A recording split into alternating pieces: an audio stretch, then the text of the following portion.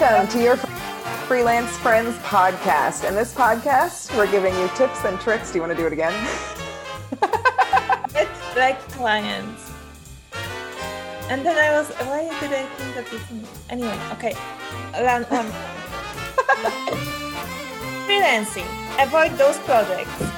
Red flag clients, red flag projects, and flag on fire. Projects that you are not able to do.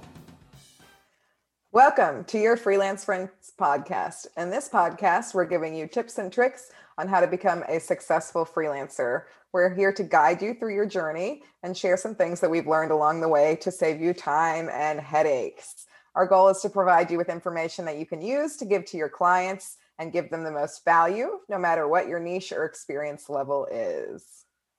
Exactly. So in our 7th episode, we are going to talk about the projects and clients and in general, freelancing work that you shouldn't do.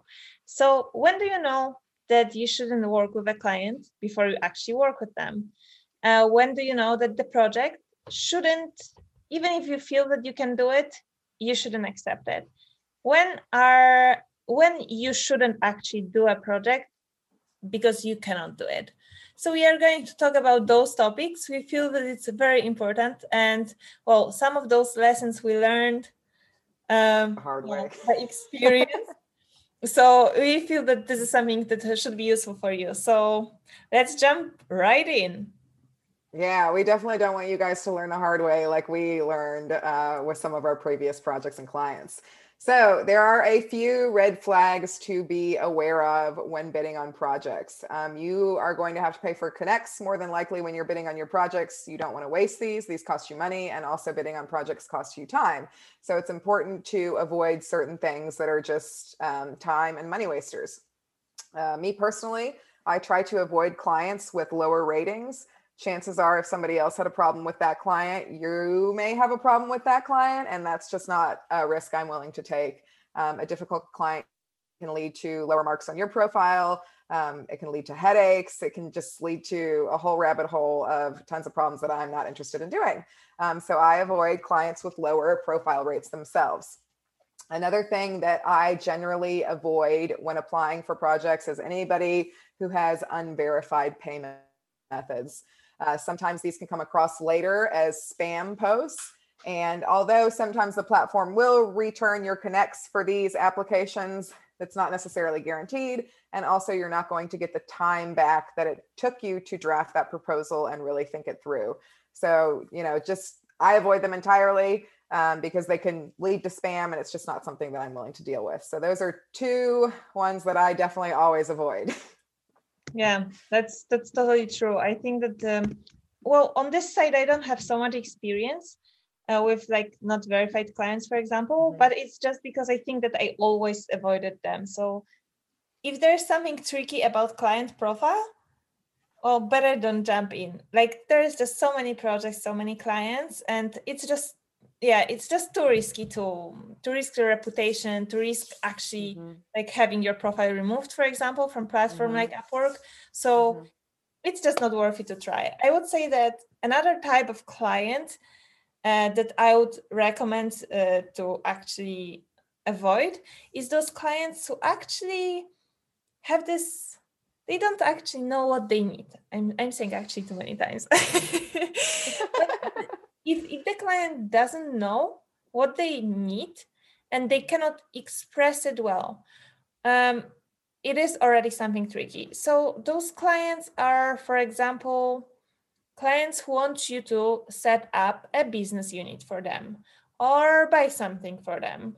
It's not about the project itself, but if there's something, I would say, if there's something wrong with the communication of the client already, and they don't know how to explain to you what are you going to do for them. If this sounds like if you are actually not aware for whom you are working, with whom you are working, I think it's just tricky. So I would say that usually it's more tricky with clients who are private clients, right? It's just easy to check clients who have, for example, companies, and you can check their LinkedIn profiles, you can check their history, you can see, okay, so this client is doing this and this and this, and I'm going to work on this project. It's something very easy to see. However, with those private clients, it's not always so easy. And here, another word of caution is for people who have their businesses set up as a, well, I don't know if you are, for example, VAT payer or not VAT payer, but actually your financial obligations after depend on what kind of client you are working with. So be careful when you are deciding to work with client or not. Be careful with those financial obligations that you need to do. So for example, do you need to pay VAT after if you are working with the private client, right? So you need to pay VAT in your country. If you are in European Union, it's different for you when you are serving someone from European Union with VAT number or VAT EU number, and different if this person doesn't have, right? So make sure that those things are clear. Make sure to consult your accountant or like a consultant to know that you are clear on this base also. So be careful with the clients who are not verified and their profiles look quite not clear. But be careful, a little strange. but be careful also with clarifying with the client, who are you really working for and with. So in this sense also. Yeah, that's a great point. Kind of circling it back to what you were mentioning about banned clients too. You as a freelancer can also be banned from these platforms. And when you're banned, I don't know anybody who's been able to be reinstated if they have been banned. So I would imagine, there might be a way for it to happen, but it's not easily done. When your profile's gone, your profile's gone. And it's just not wise to take the risk, especially if you've worked so hard to get high numbers and get, all these 5-star reviews. It's just not wise to risk it and work with somebody who's not well vetted, who's not clear with what they want. This can only lead to issues in the long run, not only with the job itself, but also with payment. I mean, you're doing work for folks, you want to get paid. And again, it's just not worth the risk on your own profile, because you're not going to be easily let back in. So just avoid those clients in general. It's not worth, the couple bucks you'll make off the front end to deal with all the headaches on the back end. True. And it also takes us to the second topic, actually, about projects that you should avoid. And actually, when you were talking about those bans, I just remembered one of the projects that not one, actually several projects that I was invited for was actually opening an Upwork account for someone who was banned from Upwork. So those projects you should definitely avoid. You don't want to go into projects that might get you in such a problem. And I need to say that, for example, for Upwork, I think that once you are kicked out, you are really, I don't know how, I think that it's quite tricky to come back. Like, it's not that you can just explain them something. It's quite difficult to come back. And you don't want to work for someone who was actually kicked out, because usually those people are kicked out because of some reason. So they did something that was not supposed to be according to the terms and conditions of Upwork. And those are not, usually they don't kick out someone just like that. And you want to avoid those things like setting up account for someone. And like, I heard those proposals that, I will pay you, for example, 20% of the projects that I do under your account. Like, it's just tricky, not worth doing, not worth those headaches that you just mentioned. But there are also several other types of projects that you need to be careful about, such as projects that are fixed rate and you are not certain how long it will take you.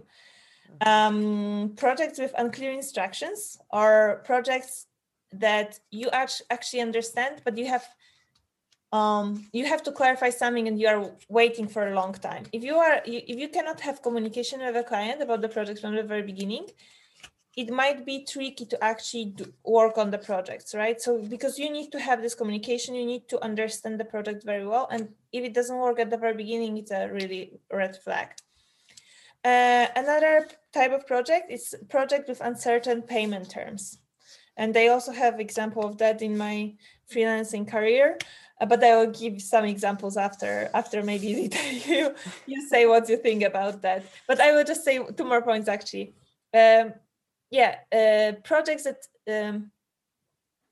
that you don't know if client will cover additional costs. This is also important because some projects, for example, you need to make a lot of calls, and calls abroad, you are probably using your own money. And if client doesn't confirm that they will pay, you might actually lose a lot of money on those. So you need to see if there are any additional costs. For example, cost of traveling for a client also, you need to be sure who is paying that. And then, actually it was 1 point and I don't have any other point for now. Yeah, so I totally agree with you, Anna. I think the job posting should be clear as day. You know, if you do have questions, the time to ask those questions and to get that clarification is, you know, when you're putting your proposal out. If you still have questions after you've had an interview or you've talked to this client and they still can't clearly tell you what they need, they probably don't really even know what they need or what they want, right? And it's impossible to please a client like that. There shouldn't be any guesswork involved. The client should know what they want when they're hiring for a job. If there's a need, they can hire somebody. If they don't know what they need, why are they hiring anybody? So I would not consider applying for postings like that. They need to be able to fully disclose their expectations. If they can't do that in the beginning, probably not going to happen towards the middle, end, or anywhere within that project. And as you said before, communication is so important with remote work. You have to be able to talk to each other and know what each other needs. And if it's hard to get that out of them in the beginning, that's probably going to be a lifelong thing with that client. Exactly. And I think that especially at the very beginning, when you don't have many projects, it's very tempting to, you know, just to not care about too many details. If client wants to work with you, you just work, right? Right. We are talking here with experience going through several projects, and I would like to give some examples so people have better understanding what we mean by that. For example, I had a client who paid for the project $200. I remember this project, and it was supposed to take like, I don't know, like not like 10 hours or so, maybe 8 hours. But actually project became much more tricky, but I actually already accepted $200, right? So I couldn't negotiate much more because I accepted the rate. And I spent on the project like 25 hours. So your hourly rate actually goes down, right? Goes down. So be careful about those fixed price projects when you are uncertain about the work that you will need to put in. Another type of project, I remember, it was with the client. It was not through Upwork or any freelancing platform. It was a client who I was working with on a private agreement, right? On an agreement. And I remember that we said that I will be paid every week or every 2 weeks. But actually client didn't remember, I guess. Well, it just happened that I was not paid for 2 months. And I kept because I wanted that happen too. my obligations, and I didn't want to leave my team. I knew that the client needs me on this project. So I kept working, keeping my word. But I remember that it was quite, well, I wanted to work, but I also knew like I cannot work for too long without being paid. And also it makes you feel less valuable, right? Like, you know, your time is worth money. You should be paid, not every 2 months, every 2 weeks, like you guys agreed upon. Yeah, it would be much easier if I actually got the information. Okay, I cannot pay you now because of something, and I'll pay you after, or let's sign something. But it was my fault because I didn't put this on the agreement, right? I didn't have anything. We just said, okay, each week or each 2 weeks. So even if it sounds just like you don't want to care about too many details, those details are actually important. Like you don't want to not get paid after 2 months of work. You don't want to be paid not enough, right? So those are the things that it's not only about the payment, but you just should you should be clear with how much you are going to work, what you are going to work on, with whom you are going to work, and how much you are going to work for. So those things are just important. Make sure to have them clarified before you start. Yeah. Consistency and clarification are really key. I think the third topic we wanted to touch on was your own abilities, right? Flags on fire. If you can't do the job, don't apply for it. Of course, we always want you to grow as a freelancer and learn. But if you're not skilled in a project, don't bid on it, right? Okay, you might have no work and it's super, super enticing. You really, really want to bid on it, but you just have no idea how to do that job. Don't bid on it. You're only going to shoot yourself in the foot.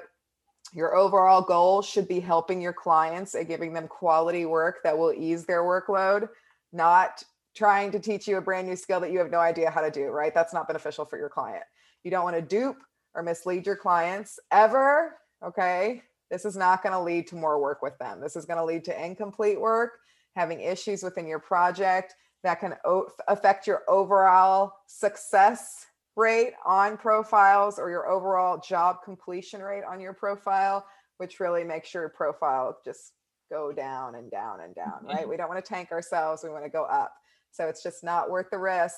Try and stay within your niche, always grow and expand within your niche, but don't go, make a left all the way out to left field and bid on a project that you have no idea what you're doing, because it won't bode well for you. I feel like this is so important. That's what you just said.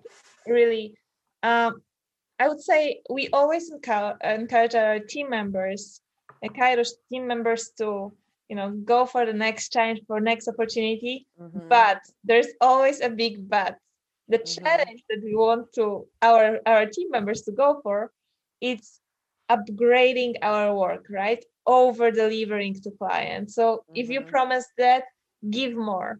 But what you promise, the minimum requirement of client, it needs to be fulfilled. You need to be sure 100%, 200% that you can fulfill it.